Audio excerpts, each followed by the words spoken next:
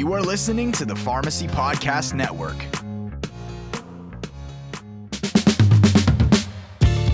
Hello, and welcome to PTCE's Pharmacy Connect, a podcast focused on continuing education created by pharmacists for pharmacists.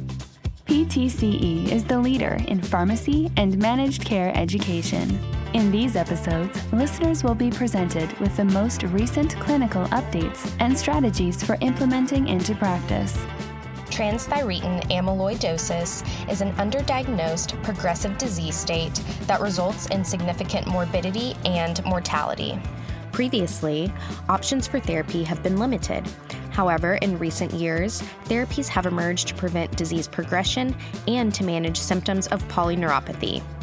Today, disease-modifying treatments continue to be studied. This is a conversational interview which will focus on emerging therapies for the management of ATTR. On this PTCE Pharmacy Connect podcast, a thorough discussion around current and investigational therapies will be covered. Key takeaways and practical points for our pharmacist listeners will be the focus. Be sure to get all your podcast continuing education by visiting pharmacytimes.org. Here's our host and founder of the Pharmacy Podcast Network, Todd Urey. Pharmacy Podcast Nation, we're back with PTCE Pharmacy Connect. I have gotten some comments. I just want to give shout outs to thank you pharmacy students for telling us how you have appreciated the PTCE Pharmacy Connect podcast. It's great to hear from you. Thank you. You are the future of our industry. You are the future pharmacists. So that means a lot to us.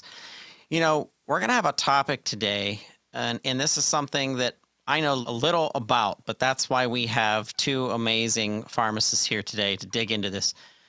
And I want both of them to really take time to not only talk with our audience and talk with you to you, the listeners, but also to each other and really learning together. You know, before I dig in and we get into this topic, I do want to hear a little background on our guest just for our audience sake. And I want to start off with Dr. Svetlana Goldman. Welcome to PTCE Pharmacy Connect. Thank you so much for having me, Todd. Just to give you a little background, so I had graduated from University of Pittsburgh School of Pharmacy and then went on to do a residency in Asheville, North Carolina at the VA there. I worked for 8 years in a cardiology clinic at University of Virginia. And now I'm at UC Davis, where I work with my counterpart in helping build our cardiac amyloidosis program and work with a lot of our advanced heart failure patients. And I'm really excited to be here.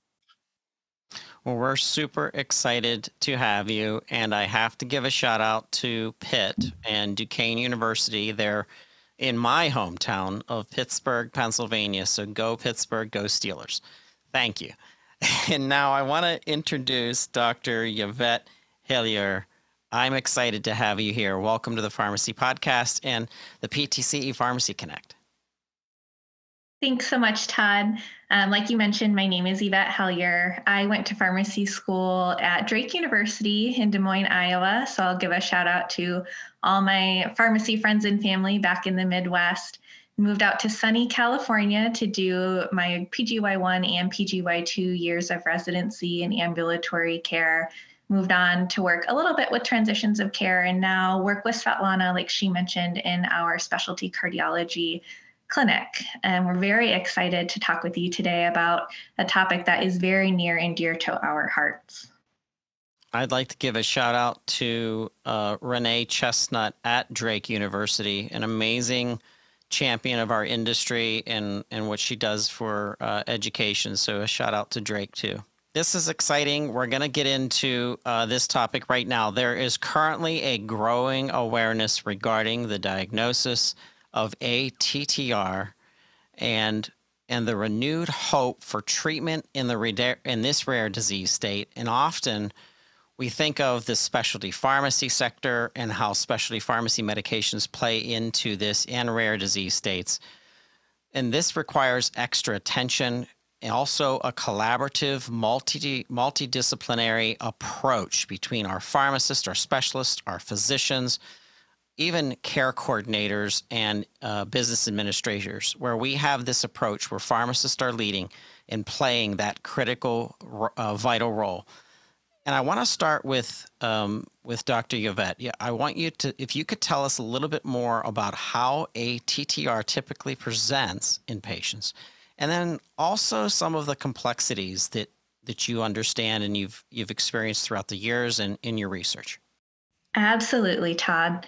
So transthyretin amyloidosis, also known as ATTR, a little bit less of a mouthful, is really an under-recognized, life-threatening disease where we have these transthyretin or TTR proteins that become unstable. They form fibrils, or you can also think of them as coils, that then go on to deposit in different organs and tissues throughout the body.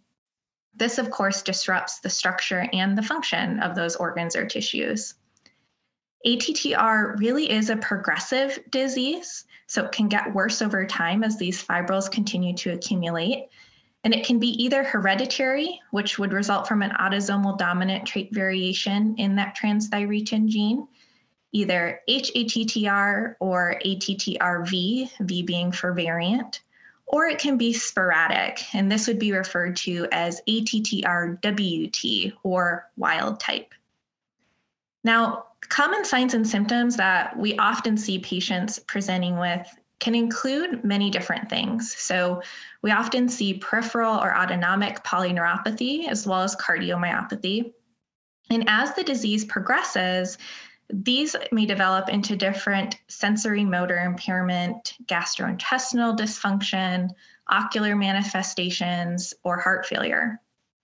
We've talked a little bit about how these fibrils can accumulate in the different tissues. So due to this infiltration in those different organ systems throughout the body, we also see patients presenting with things like carpal tunnel syndrome, lumbar stenosis, and bicep tendon rupture. So you'll often hear these symptoms referred to as red flag symptoms, and those can really be a key to aid in diagnosis. Now, since the clinical constellation of ATTR symptoms can mimic other disease states, as I've mentioned here, really the recognition and diagnosis can be challenging, and we do see that misdiagnoses can occur. Now, sadly, if left untreated, ATTR can continue to progress into a multi-system complication and death from cardiac failure, renal failure, infection, or severe cachexia.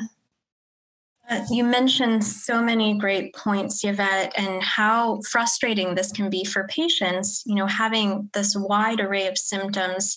Often we see patients in clinic and they've seen multiple specialists, primary care, cardiology, nephrology, hematology, and it really takes this multidisciplinary, faceted approach to help with diagnosis. And as you mentioned, Todd, I think at the center, as pharmacists, we can kind of be a liaison between all of these specialties and really help the patients in this unique disease state.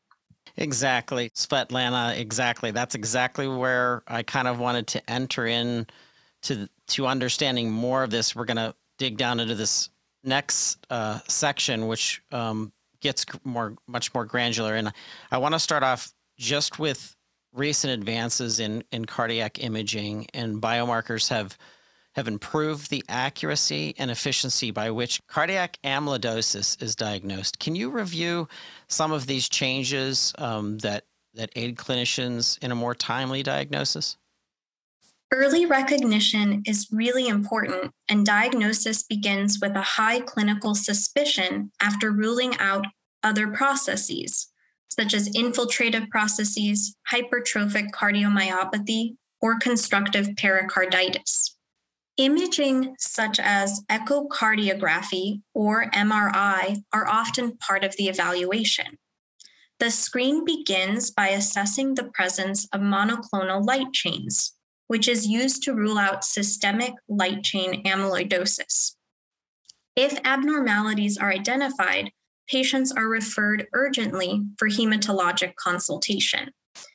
If abnormalities are not identified, the widespread adoption of a bone scintigraphy scan or also known as a PYP or pyrophosphate scan, has greatly increased our ability to diagnose transthyretin amyloid cardiomyopathy. This particular scan examines the myocardial uptake of this radioactive tracer.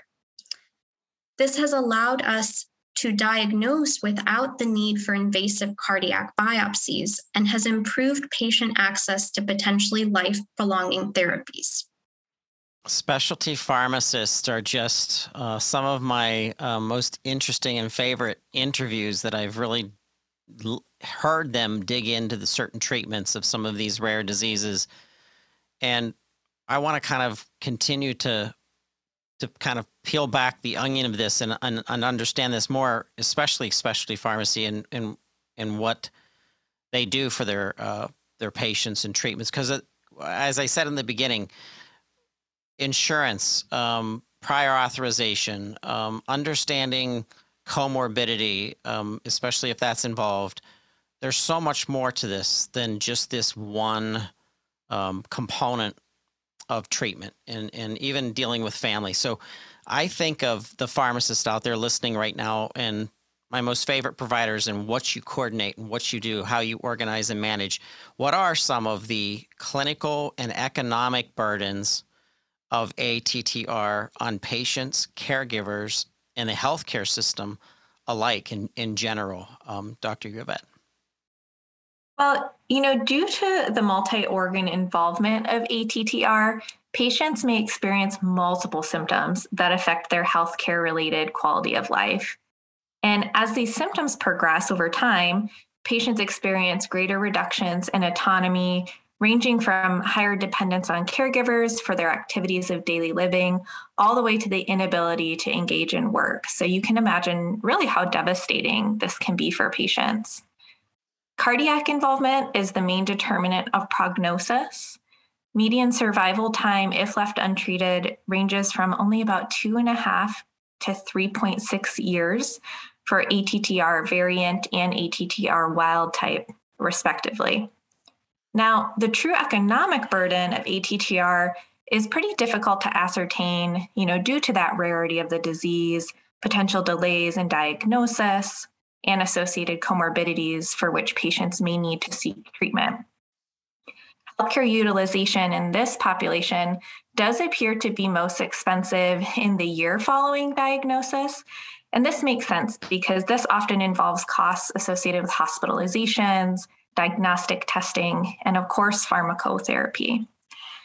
Specific cost estimates related to amyloidosis are pretty limited in the literature, but there is one study that suggests an annual cost of $64,000, about $34,000 of which is attributed to inpatient expenses, $24,000 to outpatient expenses, and $6,000 to medications.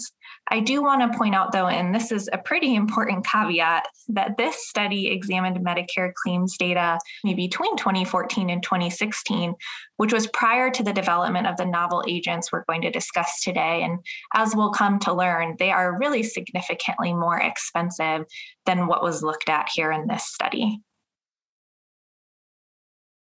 Dr. Hellier, this is really, it's testimony to the pressures that are part of treatment and part of dealing with serious disease states as an individual, as a person, as the family member, because of the financial stresses that are put on this. And my heart goes out to those families. And I know that specialty pharmacists and pharmacists are sensitive to that. So that's so good to have the guidance of pharmacists in so many ways that know how to navigate the system.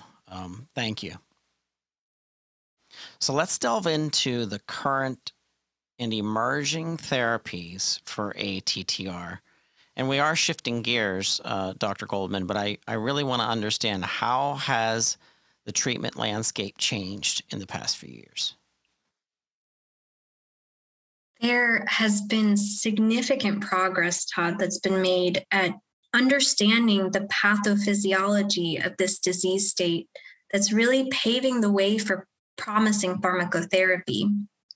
In 2018, there were 3 randomized controlled trials that truly transformed the landscape of ATTR treatment, adding FDA-approved treatment options for both ATTR cardiomyopathy and hereditary ATTR polyneuropathy.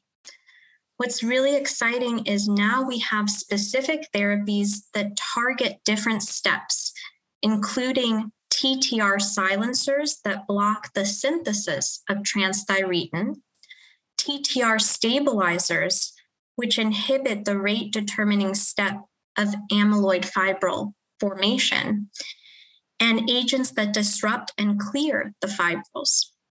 In moving on and understanding the specific medications, the medications that have been FDA approved in the treatment for cardiomyopathy, and can you kind of expand upon that? What's approved right now, Dr. Goldman? This one in particular, we deal with on a very intimate basis since we work in the cardiology clinic. We have tafamidis is our agent that's FDA approved for hereditary and wild type ATTR cardiomyopathy. To understand the mechanism of how this medication works, we have to take a little step back and look at the disease process. So TTR usually exists as a tetromere, or what you could think of as a shape of a 4-leaf clover. But it can also separate into individual leaves or dissociate into monomers. For patients with amyloidosis caused by a mutation in that transthyretin gene, these leaves can misfold and aggregate, forming those amyloid fibrils that collect in tissues and organs, thus leading to dysfunction. Tafamidis acts as a TTR stabilizer, binding to a specific thyroxine binding site of transthyretin, which stabilizes the tetromere, or our 4-leaf clover, and prevents the dissociation into monomers, which can then misfold into those fibrils. This medication was approved based on the results of the ATTRACT study, which enrolled 441 patients with ATTR cardiomyopathy. Patients in this study were predominantly wild type, about 75%, and patients with New York Heart Association Class 4 were excluded. So when we think about generalizability to the patients we're seeing in clinic, tafamidis was associated with a significantly lower all-cause mortality, lower cardiovascular-related hospitalizations, and reduced the decline in functional capacity.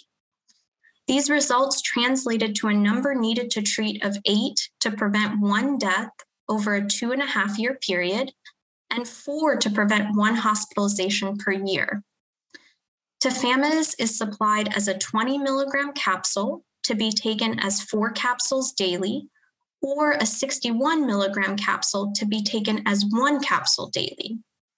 This medication was really well tolerated, and in the studies, they really did not find significant adverse effects, which is unique for a medication, and no associated monitoring was required.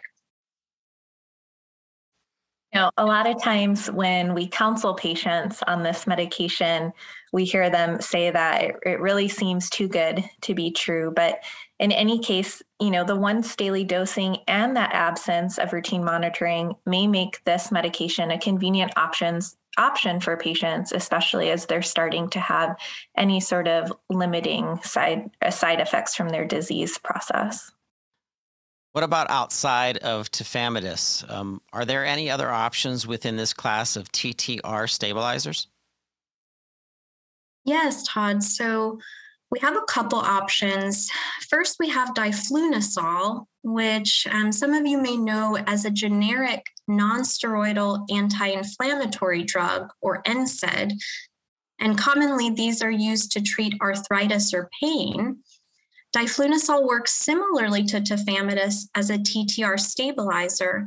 However, what's really important to recognize is this medicine is not FDA approved for this indication and is used off-label, and also may have side effects that might deter us from using in a lot of our patients. Another agent that's on the horizon is acoramidis, or AG10.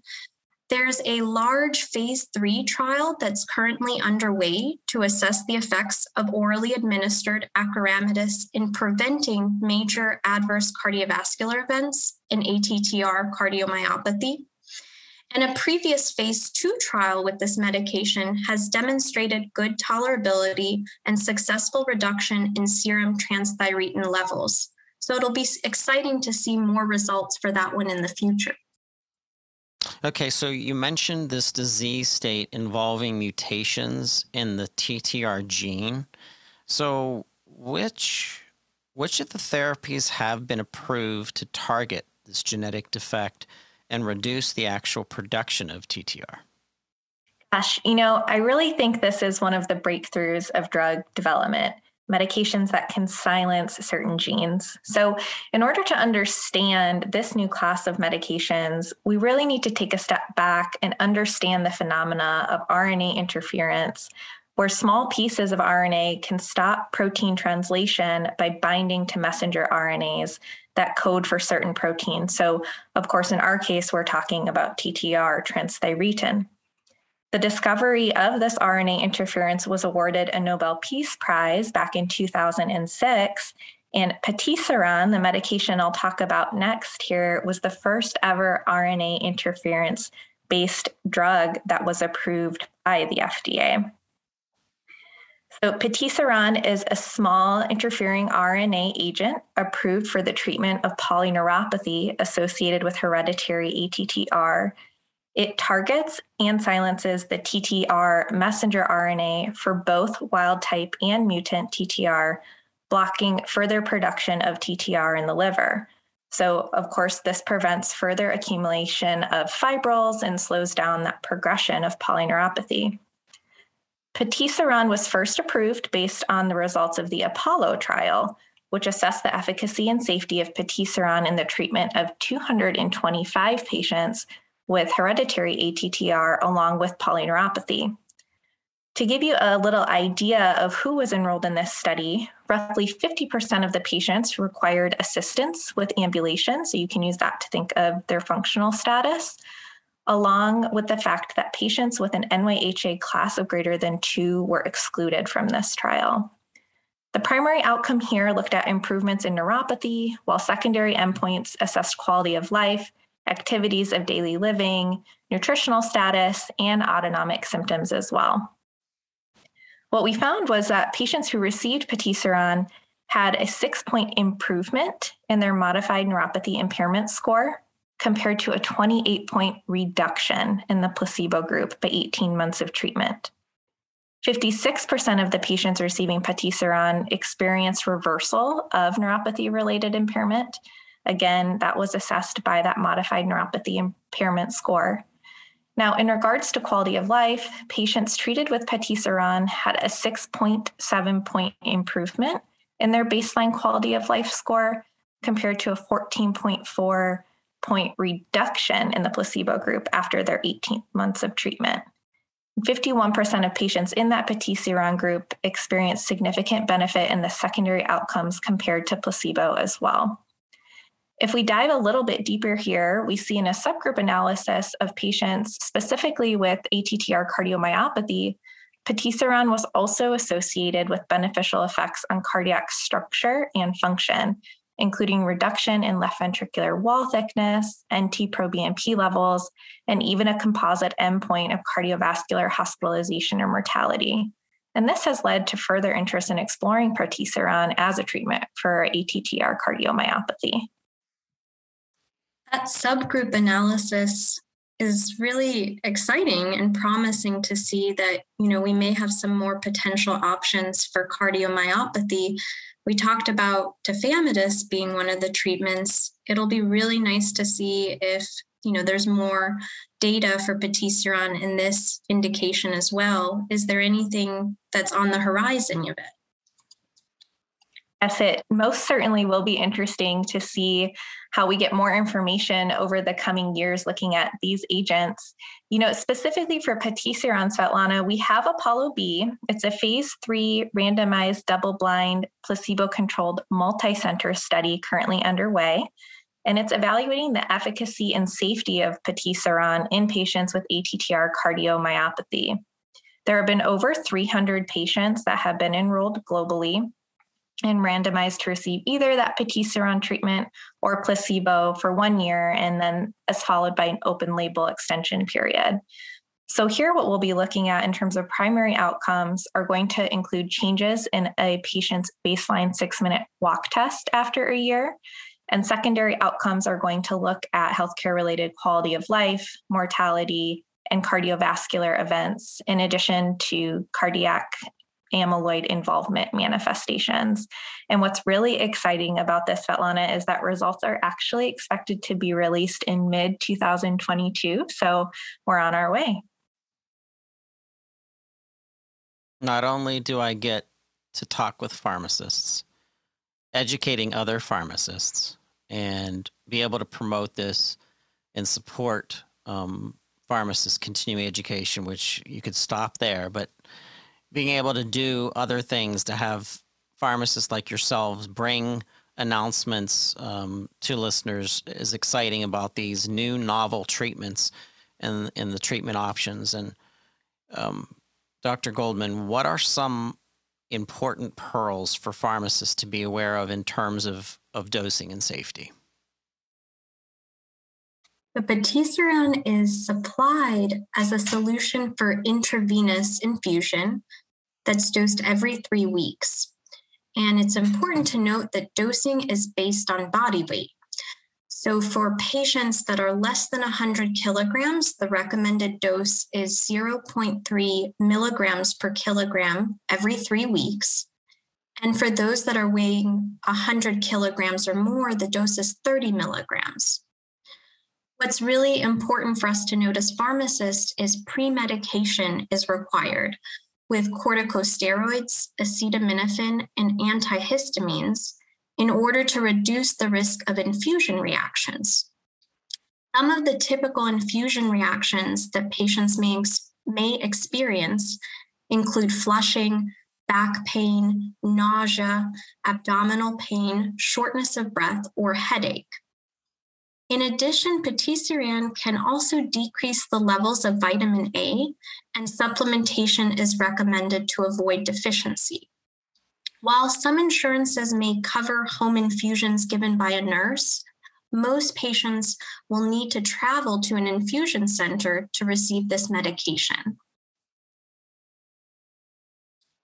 As pharmacists, there are always so many considerations to keep track of when we're evaluating therapies for patients. Thanks for sharing all of that, Svetlana. I think that these are important notes to consider, especially given the disruption our patients may see in their mobility, due to their disease state, and even our current healthcare landscape. Traveling to a clinic or receiving medication this frequently could potentially be challenging for some. So something to always keep a keen eye out for when discussing therapy options with a patient. You entrepreneurial pharmacists out there, if your ears just kind of, rang there for a second, it's because there's opportunity in front of you. Imagine pharmacists not only that understand specialty disease states, but imagine you that understand what these patients are going through ended up opening up these infusion centers throughout the country that are desperately needed, especially in those pockets which are considered pharmacist deserts, pharmacy deserts, and it's becoming more prevalent and knowledgeable. So thank you so much for that overview. And I'm thinking of those challenges. Are there any similar medications that a patient could self-administer, since getting to an infusion center, as we all know, can sometimes be a challenge for our patients? Yes, I think there are several on the horizon. So we have revusiran, which is another small interfering RNA agent. And this was developed and formulated to allow for subcutaneous administration. While earlier trials did not display severe adverse events, there was an increase in mortality that was seen in the Endeavor phase 3 trial for this medication that resulted in early discontinuation.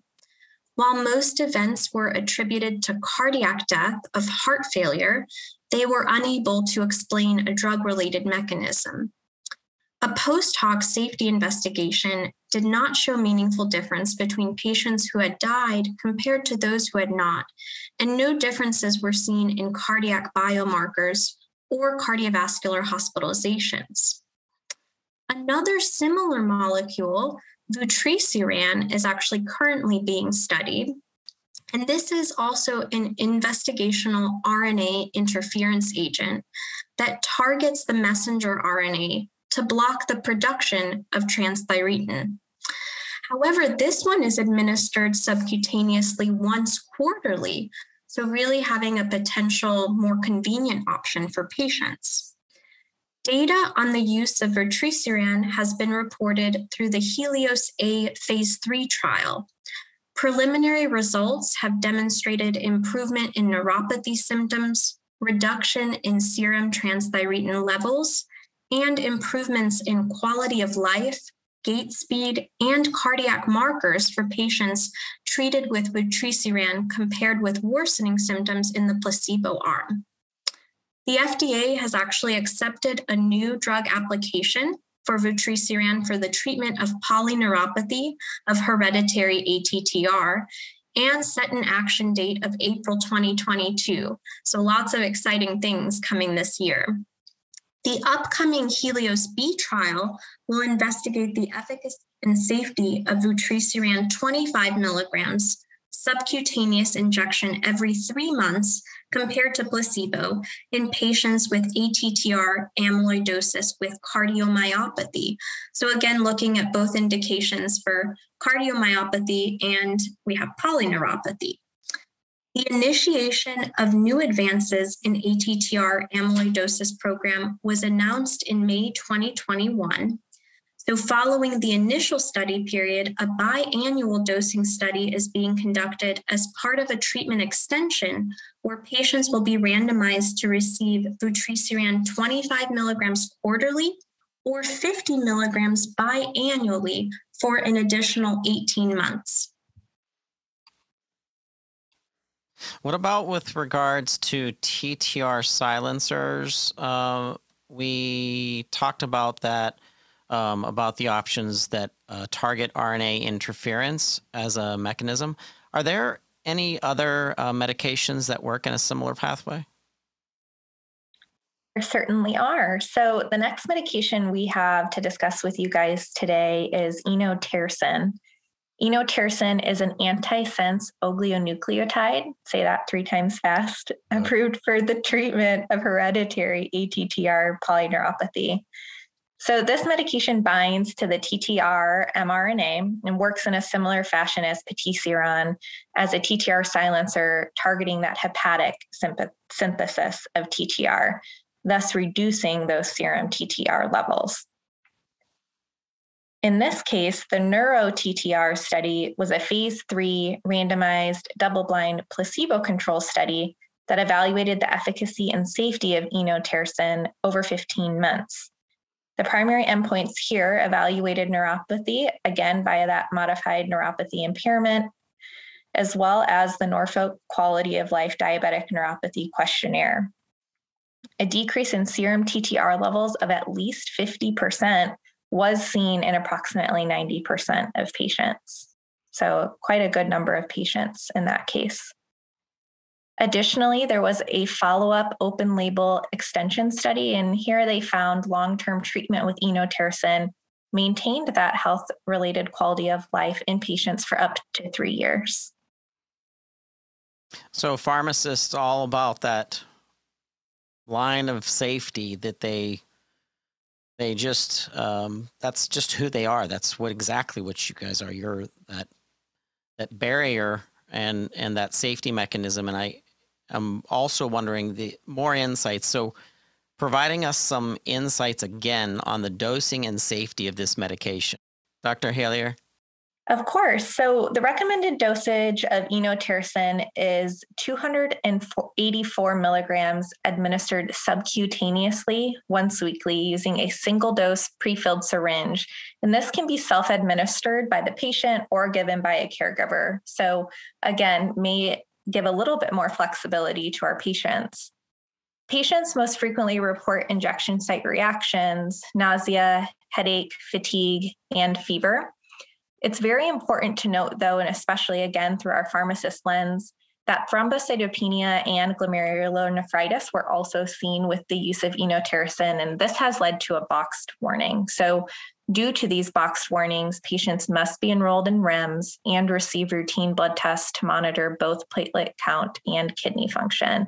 And as Svetlana mentioned earlier, patients taking these medications should be instructed to supplement with that daily recommended allowance of vitamin A. I know we've talked a lot about different treatment options, and Todd, you've kind of alluded to this.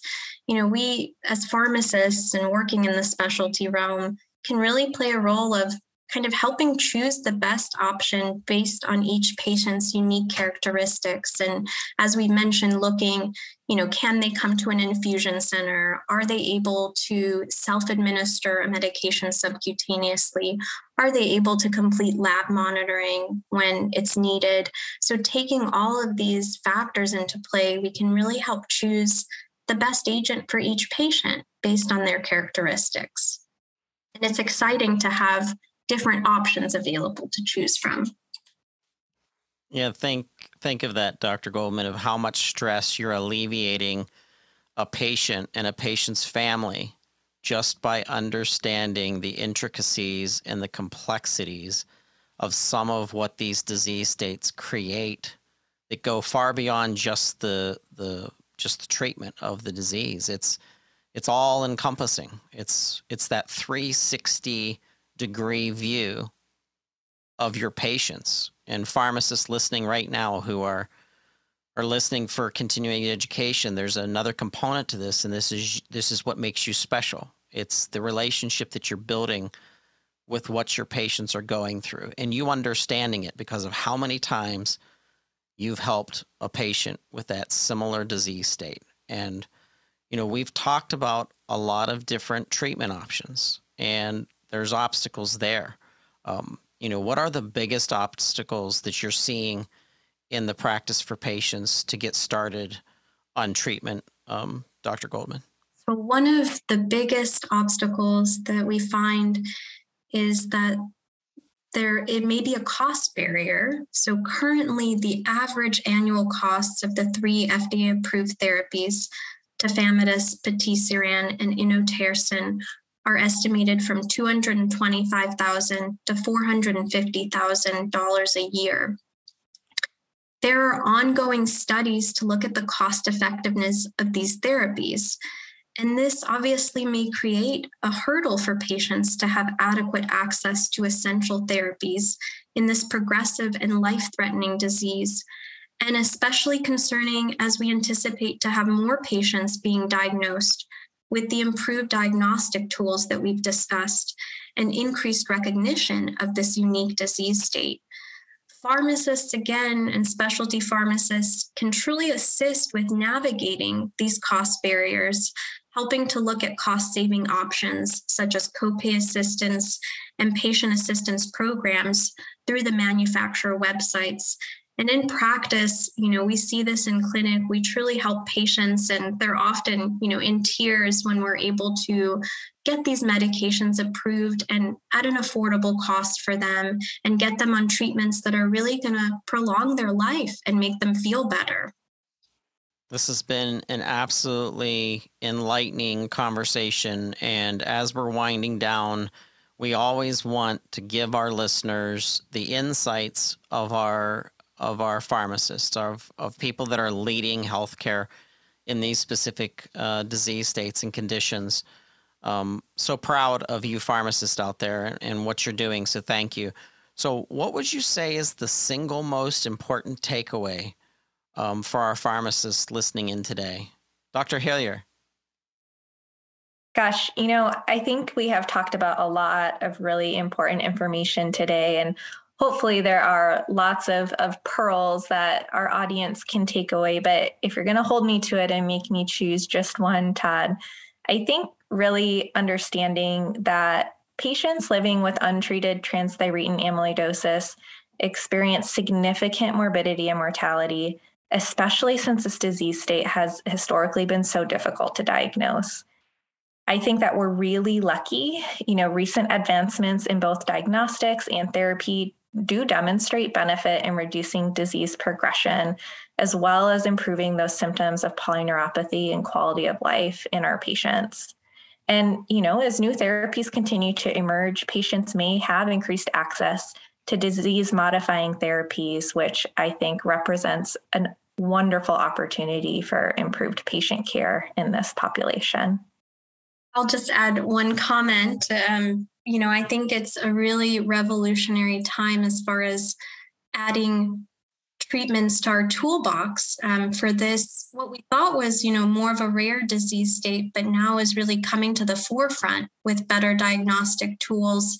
So definitely would say, for the pharmacists out there, as you're seeing some of these red flag symptoms and seeing these patients, to kind of have this in the back of your mind too, and to really be an advocate for these patients. Absolutely. And thank you. You two are rock stars, Dr. Hellier, Dr. Goldman. Thank you so much for being part of this. This is another added value to this series and to this podcast, and the commitment of PTCE Pharmacy Connect, and really delivering incredible content for our pharmacists for continuing education. But obviously, our future pharmacists are listening in too as well. So a shout out to our pharmacy students. Keep working. The future is yours, and you are the future of pharmacy. So thank you so much. Thank you so much to PTCE Pharmacy Connect and the team. We appreciate you joining us today. For more information on PTCE Pharmacy Connect and all of your continuing education needs, please go to pharmacytimes.org and make sure you follow us on Facebook, Twitter, Instagram, at Pharmacy Times CE, as in continuing education, for all the latest updates in continuing education activities. We're excited. Thank you so much, pharmacists. You are our most favorite provider. If there is anything we can ever do for you in helping to alleviate the stress that you are all going through right now, and we know that you are, we appreciate you. Please let us know what we could do. We'll do anything that we can. And we have a very big network. Take a look at pharmacypodcast.com. Thank you so much. We'll talk to you soon. Thanks for tuning in to the PTCE Pharmacy Connect podcast. Your feedback is important to us. Please share with us your thoughts on this episode and other topics you'd like to learn about. Go to pharmacytimes.org/contact and send us a message.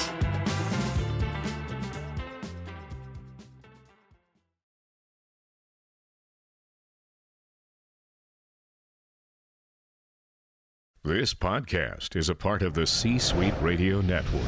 For more top business podcasts, visit c-suiteradio.com.